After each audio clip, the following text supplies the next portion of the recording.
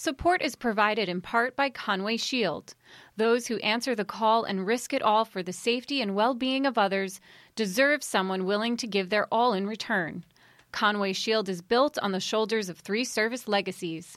Customizing the nation's very best firefighting shields has expanded to providing the most effective technology, tools, and training for today's fire and law leaders. Learn more at conwayshield.com. This episode is part 1 of 2 and is a recording of a live event. The Fireside Chat has become a staple of Leadership Under Fire, leadership development, and human performance resident programs. In early 2021, the LUF team decided to launch a virtual Fireside Chat series where LUF senior man Jim McNamara hosts candid conversations with seasoned leaders and human performance thought leaders. Leadership Under Fire's second virtual Fireside Chat featured FDNY retirees, Deputy Chief Joseph DiBernardo, and Captain Louis Andrade. Captain Andrade entered the ranks of the FDNY in 1957 after having served in the United States Marine Corps. Andrade was a lieutenant in Engine Company 82 at the height of the war years in the South Bronx. He later served as the captain in Engine 69 in Harlem and Engine 320 in Queens. Deputy Chief Joe DiBernardo was appointed to the FDNY in 1966 following combat service in the U.S. Army. Chief DiBernardo's career included service in Manhattan, the Bronx, and Brooklyn. He spent the final 15 years of his career as a deputy chief in the Bronx's 6th Division, and both leaders have been instrumental in the development of countless firefighters, fire officers, and chief fire officers. We'll begin right from the start, gentlemen. What inspired you to join the military? Cap? My patriotic upbringing during World War II as a youngster, and senior in high school, the Chosin Reservoir incident, and I decided I was going to serve my country. And what kind of duties did you perform while in the United States Marine Corps? United States Marine Corps, I was Paris Island training for boot camp, Camp Lejeune, assigned to a weapons company. I was considered a anti-tank assault technician. So that would be flamethrowers, 3.5 rocket, explosives, etc. And Chief? All right. There was really no inspiration to go into the Army. There was no war at the time, but you really couldn't get a job. If you applied for a good job at the time, they said, have you been in the Army? Have you been in the military? No, I'll come back after you've been in the service. So wound up in the Army, and then I wound up in Vietnam. I got there early in 1965 when we first started our buildup. I was with the 1st Infantry Division. Early on, the Marines got there in March. The 173rd got there in June, and then the 1st Infantry got there in July of 65. Basically, we just moved in. We lived in holes in the ground. We had lived in a foxhole, lived through the monsoons. We didn't have tents or cots or any base camps or any of that stuff. We just dug in, and people were shooting at us. And my MOS was recon, and then I wound up carrying the radio for the operations officer. So I humped the PRC-10 and then the PRC-25, which is like another 27 pounds. So that's what I did. And that's how I got into the military. Actually, I was 24. I wasn't a really young man. So that's how I got into the military. And Sure. And what did that experience teach you about yourself and people in general while in combat? Well, you find out what you're made of. Do you have what it takes? And do you have the courage to do the job? Someone once said, courage isn't the absence of fear, it is the ability to overcome fear. So when the shooting starts, believe me, your throat gets so dry, it's like you have sand in your mouth. You have this hollow feeling inside of you, inside of your stomach. Your heart is pounding, your head is pounding, the noise is overwhelming from the incoming and the outgoing fire. And then you have a job to do.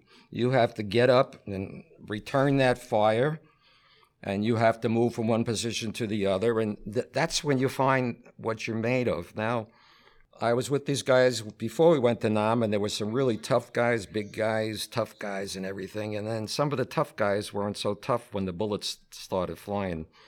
And some of the little quiet guys, I'll never forget this Hispanic M60 machine gunner, little guy, carried a heavy M60, belts of ammo around him, and when the proverbial hit the fan, he stood up and did his job, and then some of these tough guys that were real tough in the States were cowering and didn't do their job. So you really find out what you're made of when you're in combat. Sure. And for both of you, what did you learn about leadership in the military that served you well later as firemen and fire officers? My experience in my deployments to Reinforced Battalion in the Mediterranean and in Africa, and thought I was on my way to Korea, but ceasefire. We relieved an Army battalion at Camp Gifu in Japan, outside Nagoya, Japan. And with those experiences, the Marine Corps values of honor, courage, commitment, and kill the enemy before he kills you. Well, kill the fire before he kills you. So that was my experience, and it certainly helped in the fire service. Okay. I think a leader, you should be the point of the spear. You should lead by example. Don't put men in a position that you won't go in. And like we always said in recon, we'd be first in and last out. So those were the leaders that we emulated, the real leaders, first in, last out. And for both of you, when and why did you decide to become firemen? Young and living in New York City, civil service was a big thing. So I had no desire to go to college, and therefore I studied, passed both tests, investigated by a Sergeant O'Connell, 109 Precinct, Flushing, Queens. I come 3,000 miles to be your boss. Yes, sir. But called first by FDNY and appointed to Engine 7-6, Manhattan. Okay. I didn't know what I wanted to be when I grow up, and I still don't know what I want to be when I grow up. But anyway, my mother and father lived through the Depression, and my mother always told me, and my father always told me, you got to get a civil service job. The only people working in the neighborhood were the cops and the firemen. So in 1961, I took the fireman's test. I didn't take the police test. I didn't want to be a police officer, so I took the fireman's test. And next thing I know, I get out of Nam. They called me when I was in the service. The fire department called me, but I said, I'm a little busy right now. And then as soon as I got out, I signed the papers, and like 6-8 weeks later, I was a fireman. So I didn't know anybody that was a fireman, and all of a sudden I was a fireman. Okay, so we'll transition to the next part of that. You get on the job now, about the climate during those times. Cap, you came on the job in the mid-50s, several years before the city would be ravaged by fire duty. What was life like as a probie and a junior guy in that era? First tour in the firehouse, 76 Engine, Ladder 22, Battalion 11. Orders from the lieutenant, I want you to hang on to Fireman McGinnis, and whatever he tells you to do, you do that. My equipment, rubber coat, leather helmet, rubber boots, plastic orange gloves. Me? Take it? Are you finished, Lou? Okay. Actually, the war years, I came on in 66, and the guys in my probie school were still living in the Bronx. And I believe the war years really started around 1968. And I was in the job in 68 and 36 Engine when the interchange program started. So it really wasn't like a junior guy experience. I never mentioned Vietnam. We didn't even talk about Vietnam in those days. So it was just like a probie. Keep my eyes open, my mouth shut. And for both of you, were there a lot of former military guys on the job? Yes, a lot of World War II guys, and fellas in the a machine gun on a B-29. Fire's not too bad. He'll kill that fire. He's not worried about it. I had a lot of good role models when I came on the job. I had a lot of guys from World War II, prisoners of war. We had an officer named Gentleman. We called him Gentleman Jim. He was at Normandy. He drove a landing craft. I had a lieutenant in 36 engine. We called him Father Joe. They were just cool and calm. And I had a fireman in 16 truck that got the Navy Cross in Korea that should have got the Medal of Honor. So they were just great role models, great leadership people to follow. And I must say that we also had a lot of officers that some were cool, calm, and collected, and those are the guys I wanted to be like. And we had some that we call screamers, and some that would say, "Move in, you guys, move in." Well, why don't you move in with us, Lou? And so not everybody was 100%, but most of the guys were. And I tried to emulate the really sharp guys, the guys I wanted to be like. And what were the senior men like during that period? Senior men were very willing to teach us their experience. They gave us all the knowledge they had as far as fighting fires, and they also committee work. Oh, you have to do committee work, and they were willing to work along with us and help and comradeship. It was tremendous. It was a family. Yep. The senior guys had a couple of things. They had the knowledge of the job, and then they had the experience to implement that knowledge, and they had the courage. And the main thing is that a lot of them had calmness under fire. So you don't want to start screaming at a fire. You want to be cool, calm, and collected. And those are the guys that broke me in. Was drilling a significant part of the tour? And who conducted the drills, the officers or the senior guys? Drilling was always conducted by the officers, even chiefs sometimes. We had a chief in quarters in 11th Battalion in 7622. The officers and, of course, the senior men would always do the demonstration, a couple of the senior guys. And the nice thing is that as a probie, you had hands-on. That was a definite. Yeah, we had, back in those days, we had a TV show called On the Job. And that came on at night. I think it was on 7 o'clock. We used to sit in the kitchen and watch this little black and white TV. And we watched that. The main drills I used to do were, as an officer, was we would rehash a recent fire or something like that. And a lot of times in the 70s, in the busy areas, like I didn't have to drill. The guys, they weren't going to learn anything. What we did drill is we rehashed the fire that we were at recently. Or if somebody had a little skill in something, like I picked up a little trick on how to pick padlocks, and I could do it with a screwdriver. So I would drill. When I was bouncing around to different companies, I'd say, "Here's a good drill. Let's go over this." Or anybody have a special skill that they can bring to the guys? So basically, in the 70s, in the 60s and the 70s, when I was working in busy companies, there wasn't a lot of drilling. We were usually out going to fires. Talk about an interesting parallel from when the cap got on. In today's fire service, officers are so burdened with paperwork. It leaves an enormous gap to be filled. And that gap, sadly, has to be filled by senior guys or middle management guys.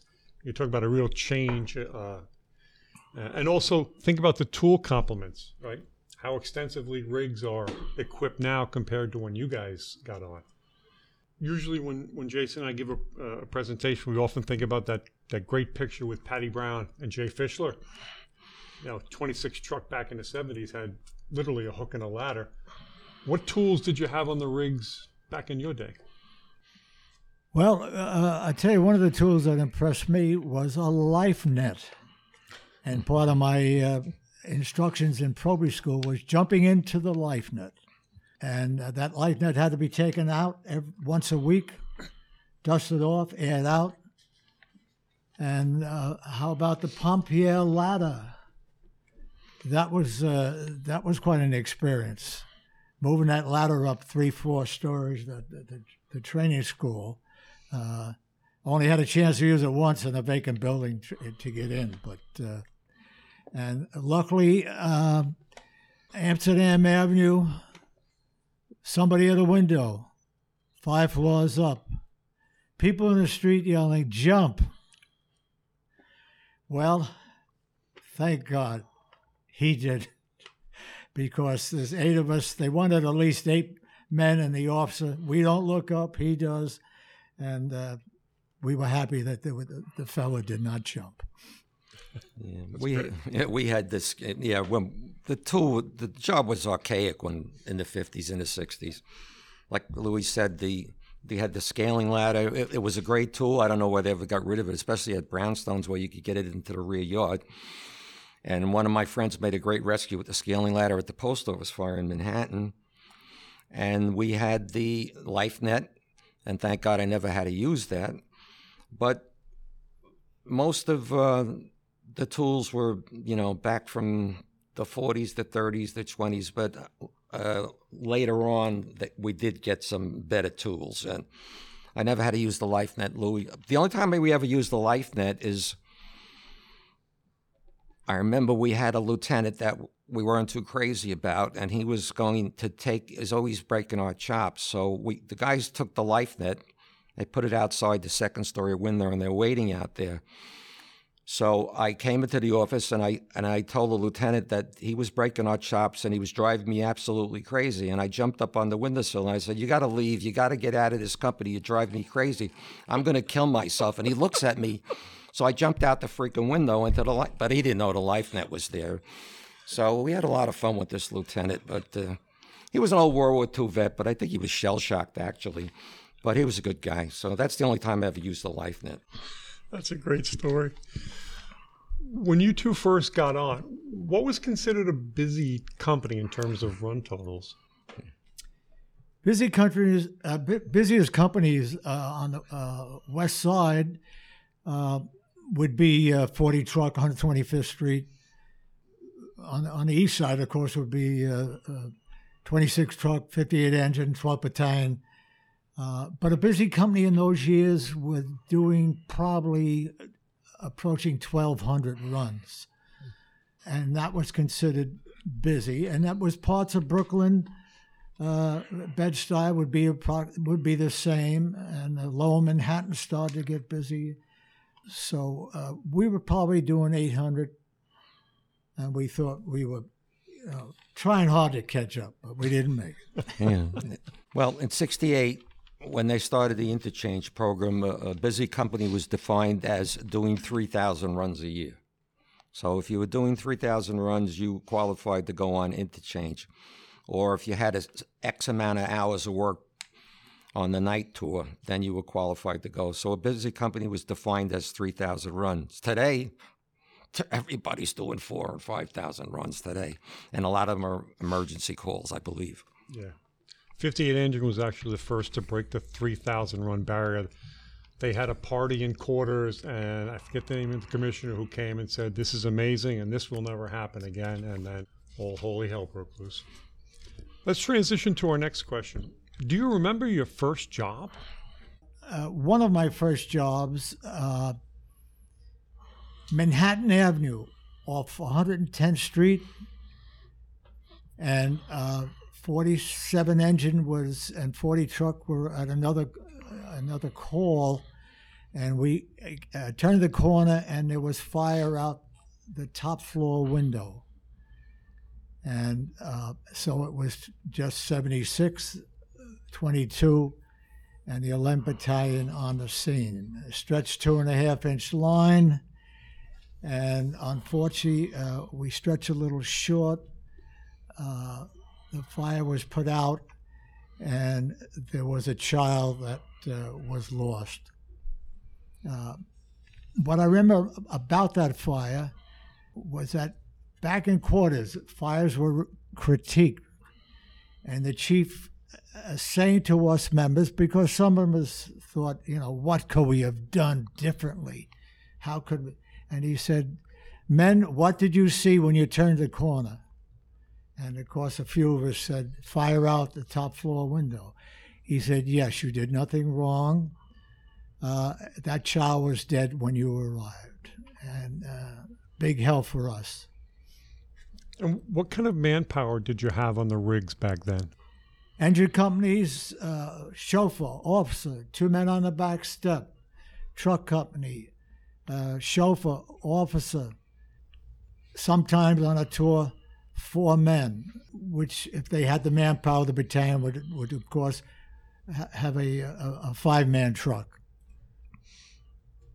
Okay, my first fire, I was appointed, my first assignment was 39 engine up the Upper East Side. And one of the first fires I had was a manhole fire. And I can remember it vividly. We're standing there on the street on 3rd Avenue, and the smoke's blowing out of the manhole, and the manhole blew. And for a second there, I flashed back. 6 weeks earlier, I was in Vietnam with incoming mortars. So for a second there, in my mind, I flashed back to incoming, and I hit the deck on 3rd Avenue. I'm on the ground. The firemen look at me and they go, holy shit, who did we get here? What is this Proby? He's afraid of a little manhole fire. But in my mind, 6 weeks ago, I was in the jungle, and in my mind, it was incoming. So I was totally embarrassed, and they quickly broke my chops, and they probably thought they had some not-so-good fireman. So within like a week, we had a job in a tenement, and stretched the line, moved in. I moved up on the line. Eventually, we put the fire out. Piece of cake, man. There's a piece of cake. This job's easy. They gave us, hey, Proby, come here, wash down. About a day later, we had a job in a high-rise apartment dwelling. I was the hookup man in the standpipe, and I followed the line in, pitch black, heat. Followed the line in, we put the fire out, and piece of cake, man. This job, I can do this job. This job's not hard. Never had 1 ounce of fear in me. I just came from being shot at to just stretching a hose line. So that was my first job. Was kind of embarrassing, but then I realized, I had no fear. I could do this job. It's extraordinary that transition was so quick from the battlefield to the fire ground. How long do you think it was before you got Vietnam mostly past you, and then you focused totally on being a fireman? Well, in 1966, we didn't even talk about. Nobody said to me, "Hey Joe, what was like Vietnam like?" No, we didn't even talk about it. There was no mention of military service or anything. So I held it within me, and it was recessed in me, and I knew I had been in a tough place, and there's nothing worse than combat. So I always respected fire, but I was never afraid of it. So I internalized Vietnam, and I just went on with my job as a firefighter. Thanks. Jason Breser is in the room, and I've never actually asked him the question. We have about 1,400 guys in the FDNY who have served the nation during these conflicts, these wars. And I've never really thought about that till now. The transition that these guys and gals make from the battlefield and back on and through multiple deployments, and how difficult that must be. That's something we can probe in the future. We're going to transition again. When did you know you wanted to study for promotion, and what was the motivation? Most firehouses have study groups. There's always that drive to be promoted to officer. And so I wanted to be part of that group. I wanted to pass a test, become an officer, Of course, there was motivation of improving yourself. There was a pay raise, of course, and I was just in with that group that desired to improve and move forward on the job. After a few years on the job, I realized that, I could do this job and I could be a leader. I saw some really good leaders that I wanted to be like, and I saw some really bad leaders I didn't want to be like. And what really motivated me was the money. When I was a fireman, we were making $7,800 a year, and a lieutenant was making $2,000 more than us, or I think he was making $10,000 a year. And back in the 60s, you could buy a brand new Mustang for $1,500, $1,600, I think. And you could buy a nice new car for $2,000. So I'm thinking, gee, I make lieutenant, I could buy a new car. So what motivated me was the money. That's great. And when you were promoted, what were some of the mistakes that you made when you were promoted to lieutenant? I don't want to brag, but I don't remember making too many mistakes. I just felt that I had to be honest. I had to be active. I had sometimes to bend, and to be a good leader, be aggressive when there is a working fire or some other kind of emergency. And I felt I can do this job, but Louis, do it right. When I look back on my career as a company officer or whatever, when I first got promoted, I have to tell you the truth, it was like back in those days, it was the Wild West. It was hats and horns, we used to call it. And I remember, I would say, please God, let me get through this tour alive and get nobody killed. So if I might have been a little better in personnel management, I think. I could have been a little stronger with some of the boys that were out of control, so to speak. And, you have to realize that the 60s and the 70s, it was the Wild West in the ghetto. And the guys were riding like it was the Wild West, and some of them were like Doc Holliday at the OK Corral.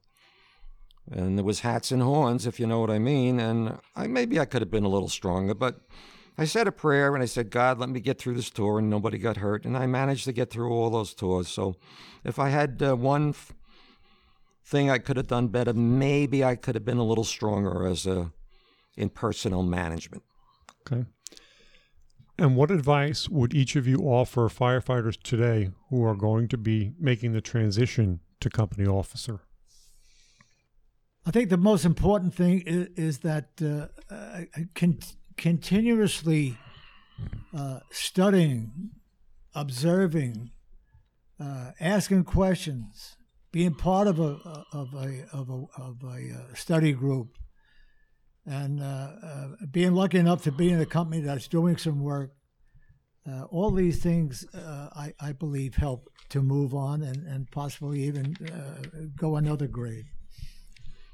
My advice to the new people are, I always use these words. I said, you were promoted to serve your men, not to have them serve you.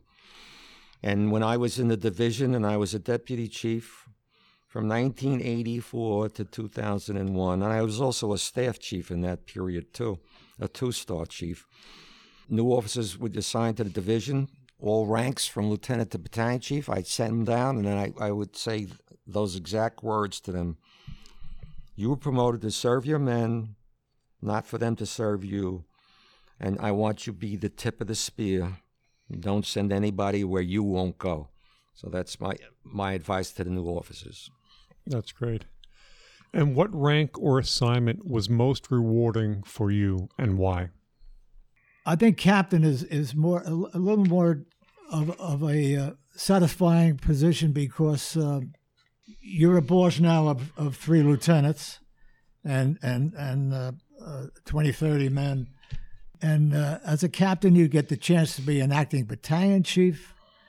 So you're learning more about the job. You're handling a more important job. You more members, and it's a challenge because they're looking up to you for leadership, and you can tell when you did things right, and if you didn't, you had to correct them. Okay. I loved every rank, and every rank had its outstanding moments and things to do. I think the greatest thing ever in the job is being a nozzle man at a good job. Nothing like taking that nozzle, going down that hallway, putting out 3-4 rooms of fire. That's the greatest thing in the world. Now, I was in an engine and I was in a truck, and you force the door. It's just manual labor. And pulling ceilings is probably the worst, toughest job I ever did, and a smoky job, and a taxpayer, pulling those tin ceilings. And I wasn't a big truckie, as you can see. As a matter of fact, when I went to 16 truck and I got a wall locker, the guys, there was the shelf, big shelf in the old wall locker that was built in the 1800s, and I couldn't even reach the top shelf. So the guys gave me a step stool, breaking my chops. But I loved nothing like being a nozzleman. I loved every rank, and I loved being a deputy because the deputy, you only went out the door for all hands working and doubtful. So you only went to jobs. You didn't go to the bullshit runs, the gas leaks and the food on the stoves and all the emergencies. You only went out the door to a good job, or hazmat collapse. I had train wrecks, airplane crashes, gas explosions. I mean, I only went, as a deputy, you only went to the good stuff. And so it's the longest I spent in any rank was as a deputy chief, from 84 to 2001, with 2 little vacations in there in the middle. Actually 1 vacation, when I went on to staff and I became assistant to the chief of department. I was a 2-star chief for, if you want to know the story, when I left the 6th Division, they had a pool. It was $20 a man. How long is he going to last on staff? And the over was over 6 months, and the under was 3 months. So I was on staff for 8 months. And the reason I left the staff, I really loved being citywide commander. That was a lot of fun. And I really just went to third alarms and other things like that. And actually, we were headquartered in Manhattan, and we'd get a job in Brooklyn, and of course we'd get lost because I always got lost in Brooklyn. Manhattan was easy; the streets all had numbers. Brooklyn, forget it, and Queens. As citywide chief, I was lost half the time. But anyway, we had a new fire commission. I was appointed as assistant to the chief of department, Fusco, and the fire commissioner was Charlie Rivera, great guy. And then a guy named, I won't even give you his name, came on, and he was a police officer. He was a treasury man or something like that. Yeah. So I didn't like the way he treated the chiefs. He was very disrespectful and everything.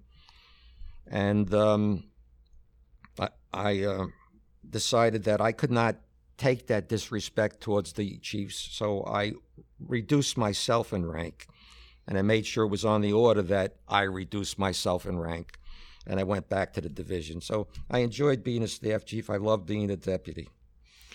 In each of the ranks that you just talked about, how long did it take you to feel confident leading the men? Didn't take me long. I'll give an example. Not far from the firehouse, 2 frames.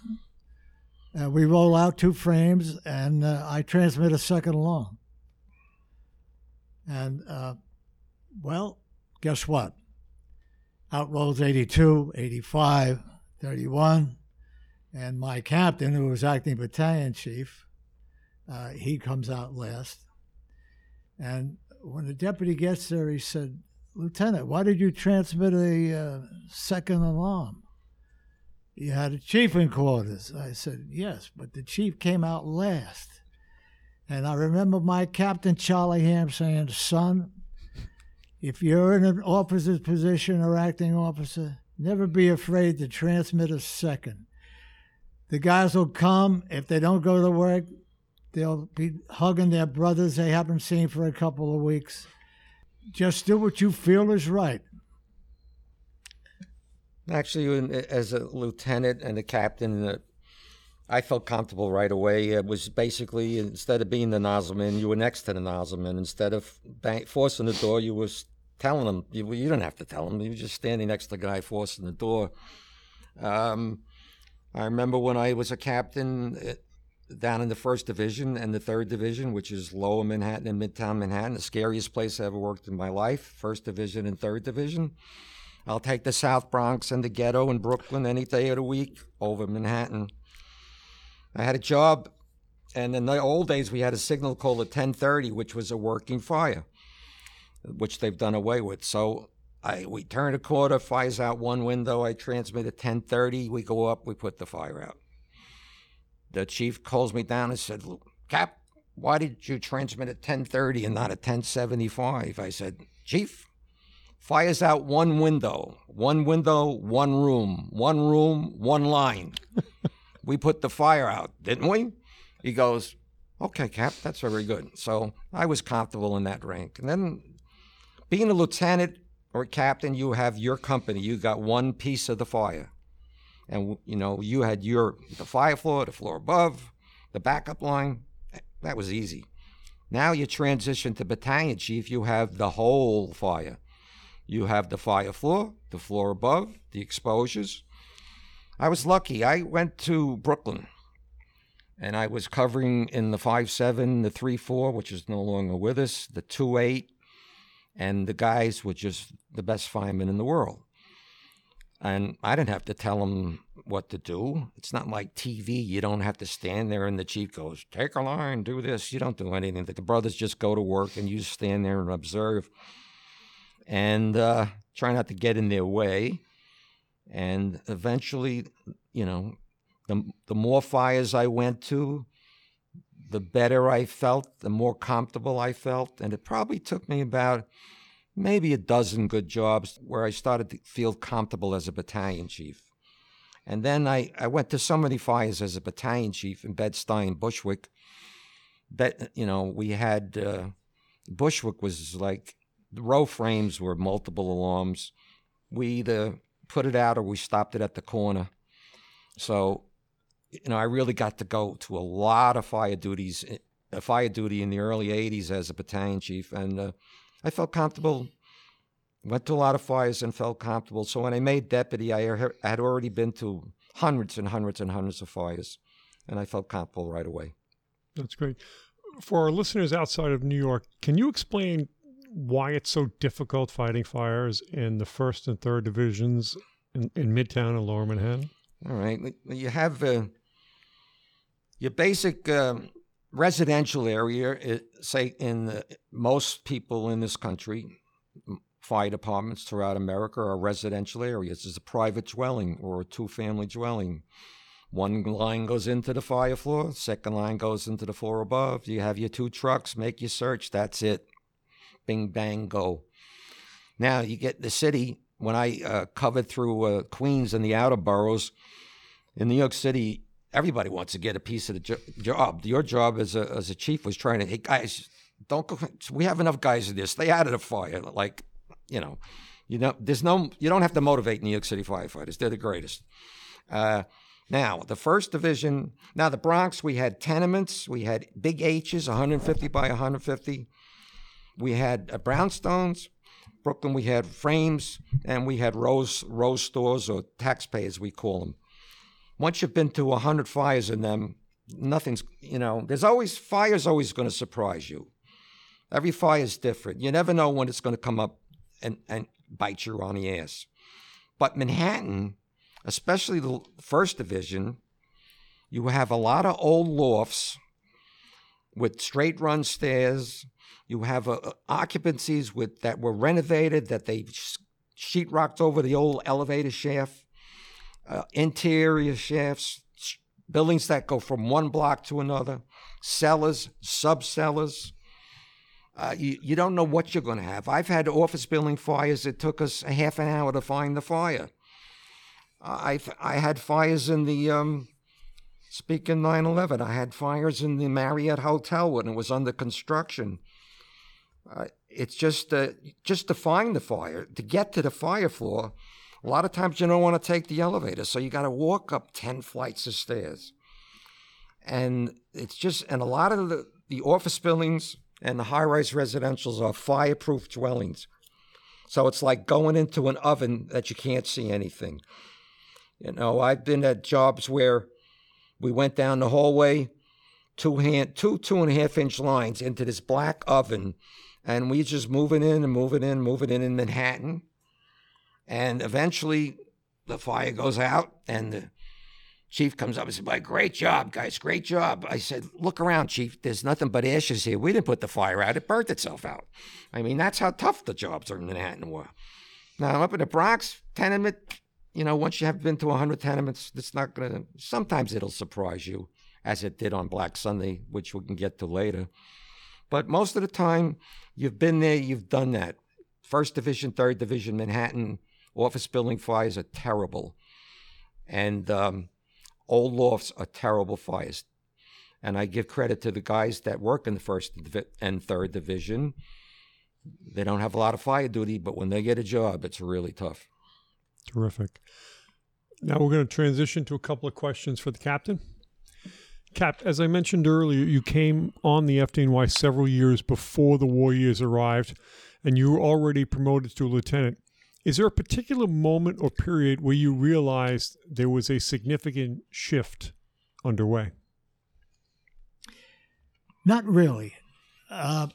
We came to work, and the alarms came in, and we responded, and I did notice that the morale was actually improving as we had more runs. Well, guess what? That's not unusual. The men, they want to be the best. They want to be the busiest. So I noticed members coming in earlier for a tour in the engine company. All of a sudden, there's a guy's helmet on the nozzle. He's going to be the nozzle man. In the truck, somebody's position is at the tiller wheel. So there was some competition and a gathering and togetherness that started to change a bit for the better. Did you notice anything in the neighborhood that started indicating that change was coming? Somewhat. In the beginning, in 82 and 31, tenements occupied, school operating, children going to school, stores open, a lot of movement, like many neighborhoods in New York City. And then all of a sudden, we started seeing buildings that were partially vacant.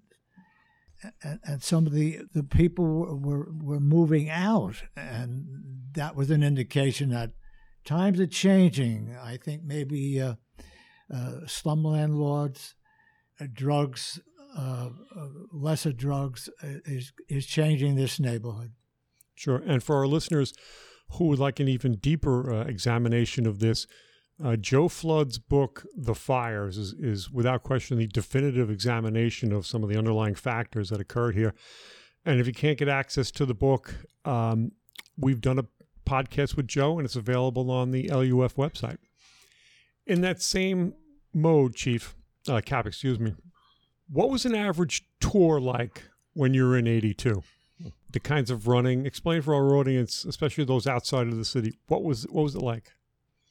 The running we did, false alarms, rubbish fires, abandoned derelict vehicles, emergencies, medical, electrical, and then there's a fire, and you know right away, the chauffeur turns around and he bangs on the window like, okay, keep going, get us there, we can see it. But it was just an experience that you'd take up, and then it would start again sometimes, and then again, all of a sudden, there's another fire.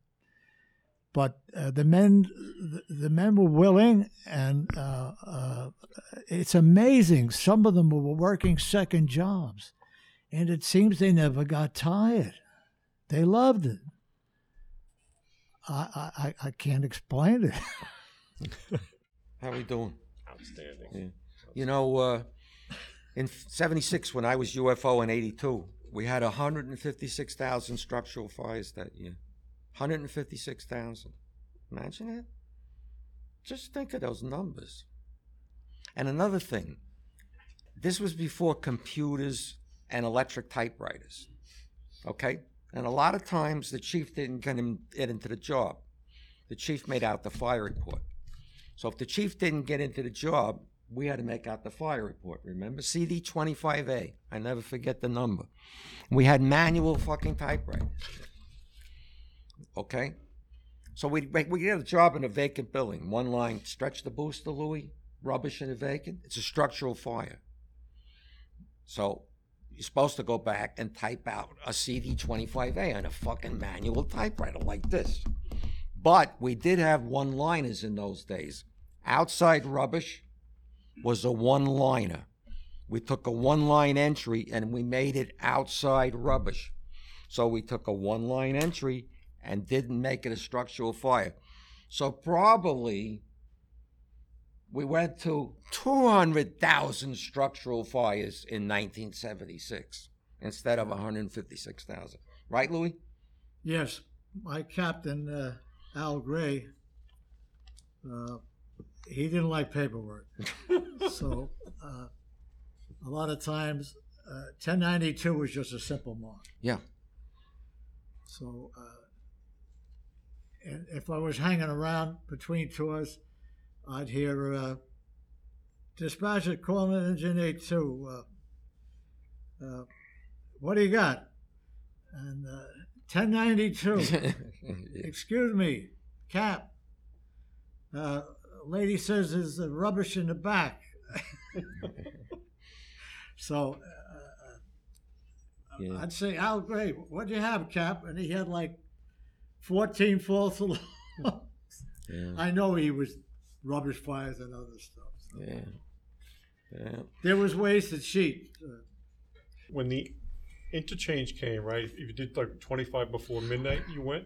And guys, Well, It was a certain amount of hours and a certain amount of runs. 18 runs allowed you And a the couple hours second work. tour to. Well, no, if you did it before midnight, you could. They would give you at midnight. You could leave. So, Cap, you were assigned to one of the most prolific companies and units during the war years in the South Bronx, 82 Engine, in large part due to Dennis Smith's report from Engine 82, and as well as the BBC's Bronx is Burning documentary in which you are prominently featured. What were the greatest challenges that you dealt with during this period? Keeping all the members as one group and getting the job done, the mission accomplished. Guys would tell me years later. I mentioned the committee work we did. Al Gray assigned us polls on Wednesdays and Fridays, windows on Tuesdays and Thursdays. We did the job the way it was supposed to be. We fought fires. We did committee work. Sometimes I would hear a little complaint, but the men were good. They always did the job. They came through. And the men are smart. If I can just go off a little bit, we had an investigation or a visit from the 6th Division, an old-time Deputy Chief Anderson. And 85, 82, and 31 are lined up. Battalion in quarters is not bothered. And after the roll call is called, Chief Anderson comes up and stands in front of me and says, "Lieutenant, you have been a little too cavalier lately." And there is quiet, and 8 seconds of quietness can be long. And then all of a sudden, one of my firemen said, "Chief, he doesn't know what the hell you're talking about." And then there's quiet. And one of the truck members, Charlie McCarthy, Woodenhead, senior truckie, says, "Lieutenant, who took the test for you?" And of course the chief, with a straight face, said, "If you have a dictionary upstairs, look it up and call me." Took a mark and left. So the men, they know how to bring you back to earth and know that, you know. And you mentioned Charlie McCarthy, who recently passed. Yes. His son Jimmy is on the job now, serving in the UFOA. Legendary individuals. As the running escalated, did that impact the morale of the men? The morale, as the runs increase, the morale increases because they're like number one. I took a nozzle tip. I took the privilege to get a nozzle tip when we still had brass, and I put on it 1969, 9,111 runs. And of course, that upset 85 engine. I made sure we beat them by about 50 runs. First in the Bronx, right? First in the Bronx. First in the Huts, but second in the Bronx. And Cap, anyone who came on the job after that era holds your generation in the highest esteem, while also romanticizing the war years in the same way that military members might romanticize World War II. Were the war years as romantic as history might portray them? I'm going to say something strange. No. We didn't call it the war years. We came to work. We were busy, and the word busy was used. Busy was always, how busy are you? Who's the busiest company? Were you busy last night? And so it wasn't the war years. It was just a great group of officers and members doing the job and enjoying it and helping the community. Mother Wall's church across the street had a fundraiser. Well, we bought lunch from them and helped them. When there was a group of young men in the ghetto area, we chipped in, bought them shirts, and they won the championship that year. The federal government had a program where we gave out lunches. One thing, if I may, sometimes the bologna sandwich went flying down Intervale Avenue, but they loved the fruit. They always kept the fruit. That's great. And who were some of the best firemen and fire officers that you worked with during this time? You know, there's so many, and I'm old now. I can't remember all the names, but I mean, I can mention names that I'm sure people who would remember. Like for punishment, they sent us Tom Neary from Brooklyn, a medal winner. He gets another medal. I mean, that's not punishment. He loved it. Bob Farrell, a medal winner in Ford Truck, becomes lieutenant and then captain. He gets another medal. There were so many good firefighters and chiefs. It's hard to mention them all, but we just mentioned Charlie McCarthy and in the engine, Willie Knapp, and my buddy officers like Al Gray and Tom Wald, senior lieutenant. 45 Engine had Gallagher. I mean, every company had their men, their group of men and officers. So it would be hard. I'd have to name probably a couple of hundred names, and I've forgotten a lot of them. Sure. But it was just to be with a group of men that were so willing and so happy to do a tough job and do it right. But what was it about them? Like, what were the traits that made them this good? The traits was comradeship. I mean, in the Bronx, I think Joe's son, Joey, and now this is going to sound strange, but we hugged each other. Joey kissed me on the lips. I mean, I know he loved me. But, and of course, there's stories of the camaraderie, sharpening the togetherness on 9/11 of two of the members hugging each other and saying, "We're not coming back from this, brother. Give me a hug." So it's unbelievable. It's just a great group of men. Sure. And given the extraordinary amount of fire and runs, how long did guys typically stay in the company before they moved on? When I was promoted to Engine 82, some of the older men were moving on. For instance, I took Lieutenant Fabriel's spot, or was it Charlie Rivera, who became fire commissioner. He was promoted and immediately was assigned to 50 engine -2. They put another engine in 50 engine. So some of the senior men did move on to get closer to home. Maybe traveling was part of it, crossing the bridge. But we also had men that stayed 31 years in 31 truck. Wow. And as a fireman, came back as an officer. So some of the men, Willie Knapp, came from 8 Engine downtown. Good mass man, because downtown they're using mass and subcellars and cellars. And did his whole career, the rest of his career in 82, and many others. And a lot of them were promoted. And so they moved in that fashion. We lost a lot of men to promotion and a lot of busy houses throughout New York City.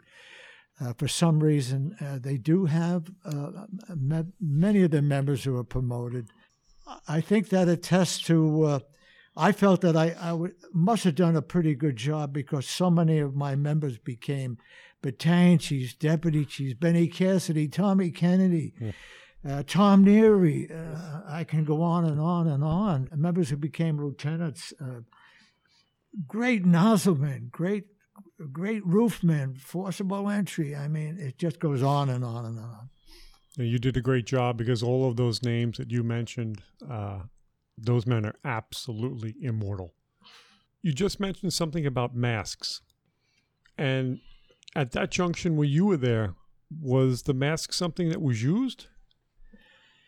Yes. Of course, I had the experience as a young firefighter back in the late 50s and early 60s of the different type of mask, which is a combination of cotton and charcoal and some with a tape on the bottom and a canister mask, and it couldn't be used below ground because it didn't filter out carbon monoxide. One quick story: so many men, first 1 or 2 fires you wore your mask, all of a sudden. And the senior man would say, "Dummy, pull the tape off." So, but then the first companies to get the masks were busy companies. 58 and 26 got them before 76 and 22, and other areas. Brooklyn, it was the same thing. The busiest companies got the masks first. And in the beginning, it was just 3 masks, the officer and 2 firefighters. And that was it. If you had a 4-man platoon, you didn't have 4 masks, you had 3 masks. I say most of the officers, Tommy Waltz was known for, and many nozzlemen, I won't name some other men who were great nozzlemen, they weren't masked men. Farrell never wore. But I found that in some of the tougher fires, above the fire floor in basements and cellars, you better have the Scott mask on. And otherwise you might have a company taking over your line. So we soon learned, and with the help of Billy Knapp from Midtown Manhattan, and Bill Kelly from Midtown Manhattan, and Charlie Ham, who were insisting on using masks, we use masks constantly. And the guys would for the 2 masks that we had on the back step, laying up on the hose bed, they fought to have those masks because they knew they were going to get the nozzle eventually. That's great. And for a company that was doing so much work, was there a large number of guys trying to transfer into 82 and 31? There was always a group of men who wanted to get into a busy area. And if we had replacements due to promotion or injuries or retirements, the captain always had the blessings of usually of the battalion and the division to have those men come to their company. And so we had a diversity of men from different areas, different boroughs. It's a good thing because you have people with different knowledge and experiences that help the group. Sure. And shifting gears a bit and talk about recall of fires, can you recall one of the more challenging fires that you had during your storied career? Yes. I'll mention a fire that was in Row Frames, not too far from the firehouse, 163rd Street, Tinton Avenue. I had a fireman who just came out of motor pump school. And so he was his first tour driving. We pulled up to a fire in the kitchen in one of the frame dwellings, and we stretched 1.5 inches. Chief Shanker was yelling, "Get me some pots of water. I got a line, Chief." And then there's no water. Pots of water. That's not going to put this fire out. I get word from my one of the members outside. Steve can't get any. He can't get any water. He ripped the road to pump handle right out. And so I said, "Chief, no more pots of water. Transmit a second." Unfortunately, 85 engine rolled up the street, got a fire hydrant, and it became a fourth alarm. So, was the engine chauffeur considered to be like a valued spot? Hook up and look up. Well, the younger men didn't want to be chauffeured. Lieutenant, I want to go to chauffeur school. I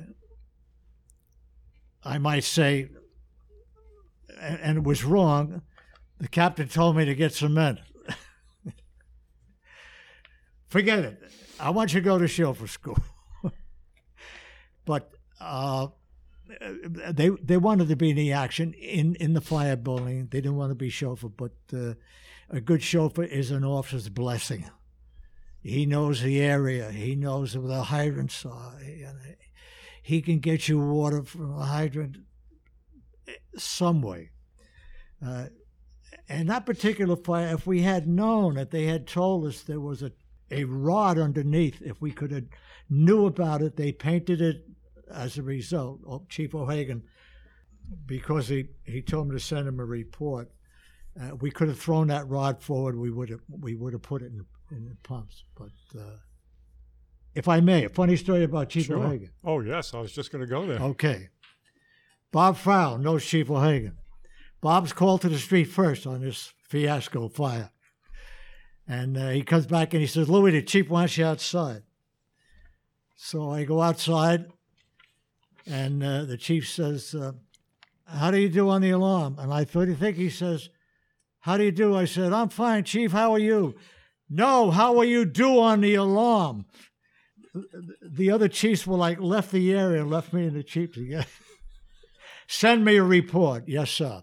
And as a result of that report, we learned about that rod, which was painted, and other companies didn't have the problem we had. What was the consensus about Chief O'Hagan? And I'll ask Chief D to jump into this as well. Well, my opinion, I can remember, unfortunately, we never lost anybody from our area. As far as I'm telling you, lost members, except when my car from 85 engine was detailed evidently to 31 truck and fell off the turntable, responding to a false alarm on Southern Boulevard and around 173rd Street. That morning, when I was walking up the street, approaching the firehouse, and the members were gathered outside, and they were all gloomy, and as I approached, they were quiet, and I knew something happened. And soon after roll call, Chief O'Hagan made an appearance and talked to us and was very gracious. And so could it be tough at times? Yes, he could be. I remember a third alarm on Westchester Avenue. The chief in the 3rd Battalion, he says, "You're fired. I don't mind losing one or two buildings, but not the whole block." He could be tough, but I think he was fair. I had no problem. I never had a problem with chiefs. If I screwed up and I got in a bit of a complaint or something, yes, Louis, you deserve it. All the chiefs, even the ones that yelled at me, "Lieutenant, come down here." Every time he came to quarters, he didn't like puddles of water on the floor, Chief Wilson. And Chief Wilson would come through that wicket door, splash. "Lieutenant, come down here." And I said, "Chief, don't you realize they're screwing with us? They know they're going to yell at me. They know you're going to yell at me." And he says, "I don't care. I don't want any puddles of water." And yet, at a fire where we lost 3 young teenagers, an arson fire, Chief Grimes was called to the street when the fire was out, and the assistant chief investigating, I didn't know that Captain Grimes had said it was out 5 windows. I just saw a glow in the alleyway. And he said, "Why did you stretch 1.5 inches, Lieutenant?" And Chief Wilson was the chief at the fire. And I said, I quoted the Book of Rules. "A multiple dwelling fire above the 1st floor." And I hear, just as the chief is starting to address me after I gave that answer, "Lieutenant, go back in the building." And as I leave and go back in the building, he says, "You don't tell my officers how to fight fires." So the man that yelled at me was behind me. So I found that the overwhelming majority of chiefs were just great chiefs, and I loved them all, and they loved us.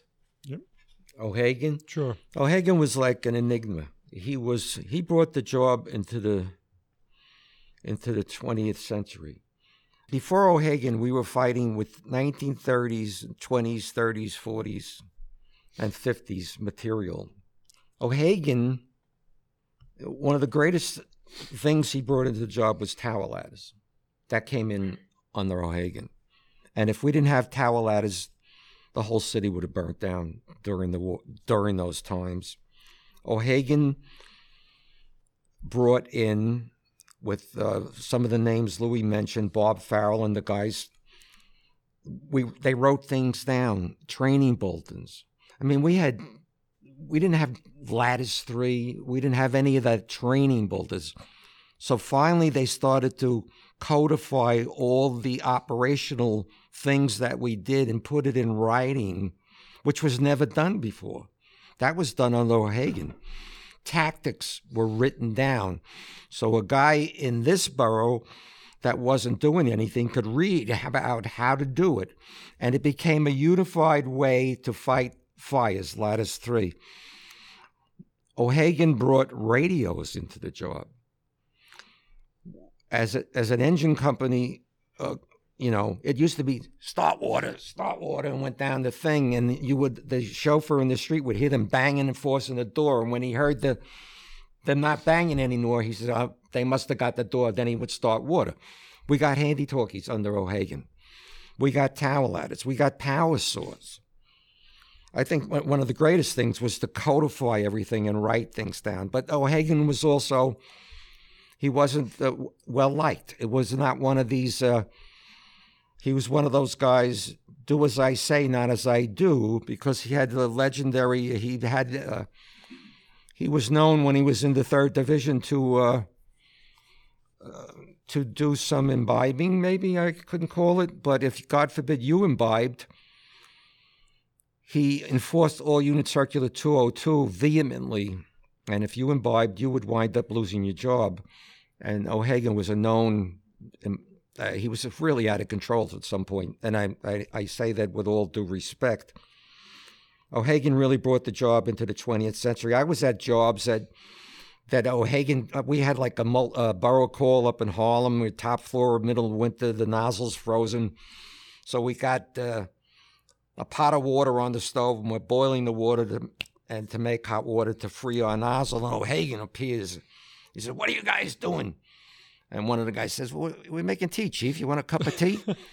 So he immediately had that guy lifted out of the company. You know, he had no sense of humor at all. And he was very, very pugnacious and not nice.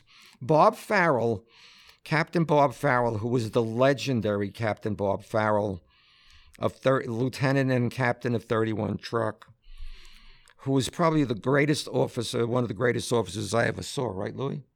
Good officer, Bob, yeah. Bob was Batman and Louis was Robin back in the day. Bob never wore a mask. You're talking about masks before. He never wore a mask. He was a what do you call those hogs? You know, the guys, the demo guys. He was just a UDT in the Korean War, so he knew how to get down on the ground and breathe. But Bob Farrell would when he was in Fort Truck and O'Hagan was in the 9th Battalion, he would take care of O'Hagan, drive him home and everything. And then Bob Farrell, O'Hagan lifted a lot of the guys out of 31 Truck.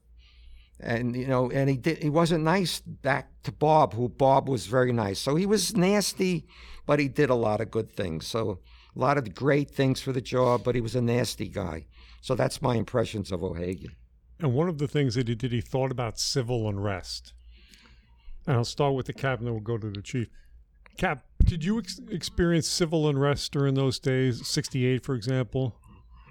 What was that like? There was civil unrest.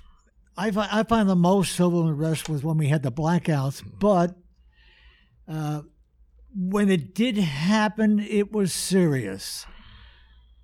But I found that a lot of the times it was, I guess, over-publicized for the most part, because so many times I would tell some of the civilian, yes, would there be maybe somebody coming down with a television that didn't belong to them, but I would say, hey, get on this line and help us move it upstairs. And they listened to me. And when I walked the streets, I got to know people and said hello to them. And I walked the streets in Harlem. Was I sometimes a little anxious? Yes, but I never seemed to get bothered. But when it happened, I remember poor Vinny in a rubbish fire when a garbage can came off the roof and it just missed him. And I pulled the line out and let the fire go. Burn it out slowly because that was serious. It would have hurt him. It would have killed him. So when it did happen, if a rock went through a window or something, it was serious. But for the most part, I just don't remember that much problem, except when there was the blackouts. Then it was really bad. Sure. Were we prepared? As a job, were we prepared for civil unrest? You want me to, first of all, I was in the 60s. We had a lot of riots with the assassination of Martin Luther King, Bobby Kennedy, and all that other stuff. And it was like terrible, absolutely terrible. They were throwing things at us and shooting. There was shootings all the time. And the cops were, that's when the cops were allowed to do their jobs. The cops would all carry a throwaway and plenty of shots fired. And Louis was just getting to the neighborhood, but I think the more of the point that you were talking about, civil unrest, and we would have command posts. And they wrote that all unit circular, I think it was 138, how to set up a command post and have a task force. They didn't have that at that time. So we would go to a command post. 58 engine was a command post. And we would go police car, 2 engines, a truck, a chief, and a police car on a run. And So we had to develop that during the riots of the late 60s. That was not developed at the time. And then as we progressed in years, we refined that, and we had command post companies that had, they were given command post portable boards where they had all the companies, and they would dispatch them, give them a ticket, give them a run. So we went from having no plans to having great plans for civil unrest in the 80s and 90s. And captain of 44 truck, he was detailed to refine that whole training building. And civil unrest was a problem. I'm not addressing the blackout. That was another completely different thing. But we did have the riots in the 60s. Do you think that O'Hagan's vision was helpful? Oh, yeah, definitely. O'Hagan was a genius. He was chief of department at 39 years of age. Was not well liked, but he was a genius. And he brought all the training, great training bulletins into the job. And even if you didn't work in Manhattan, you could read about a high-rise fire. Even if you didn't work in a tenement area, you could read about it and you could learn about it. So when you got promoted, you knew something about it. What's extraordinary is I remember like senior guys telling me the only thing they ever said about O'Hagan was he was a guy that wants to do the job with 6,500 guys. Well, all right, that's what happened with O'Hagan. O'Hagan, when we were going crazy and we had second sections and TCUs and second sections of trucks and engines, and then O'Hagan started eliminating. We had 17 divisions at one time. He made the extra battalions. He made the second sections of engine companies and truck companies. And then in the 70s, he started cutting them back. And I was telling you before, in 1976, we had 156,000 structural fires. We probably had 200,000 structural fires. But O'Hagan was eliminating companies, so he wasn't well liked. But that also, another thing that came in on O'Hagan that we didn't have was minimum manning. But I don't think O'Hagan gave that to us. The union gave that to us. If you had 2 guys on the back step one day, you might have 7 guys on the back step the next day. But thankfully, the union got minimum manning, 4 men in the engine, 5 men in the truck. Okay? So, and we got minimum manning under O'Hagan, but we also had the elimination of second sections and the cutback in a lot of companies and battalions. So a lot of guys were mad at him for cutting back while we were doing so much work. We were still, it was still crazy in the 70s and the 80s. When I went to the 6th Division in 1985, I took out I was doing the annual runs and workers, and we were doing probably half of what we were doing in 1975. But still, we were doing more fire duty than any other department in America. But we were doing half, and we had 3 divisions in the Bronx then, the 6th, the 7th, and the 9th. And in Harlem, you had the 5th, the 4th, the 5th, right? And then O'Hagan and the later people, they got rid of all those. They got rid of the 9th Division. They got rid of the 4th Division. They got rid of the 5th Division. So the work increased because the second sections were gone, and the work, or it stayed the same, let's put it that way. And the division work picked up because we eliminated divisions. So, it was crazy times, that's all. Sure. We hope you enjoyed part 1 of this Leadership Under Fire virtual fireside chat. Make sure you subscribe to the podcast so you don't miss part 2. If you like the show, please rate us, leave a comment, and share it. If you're interested in learning more about Leadership Under Fire events and publications, go to leadershipunderfire.com and join our newsletters. Thank you for listening.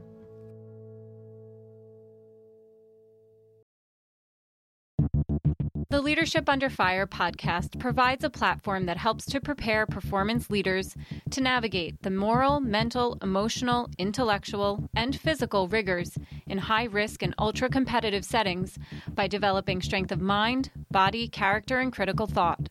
For more on this, visit leadershipunderfire.com.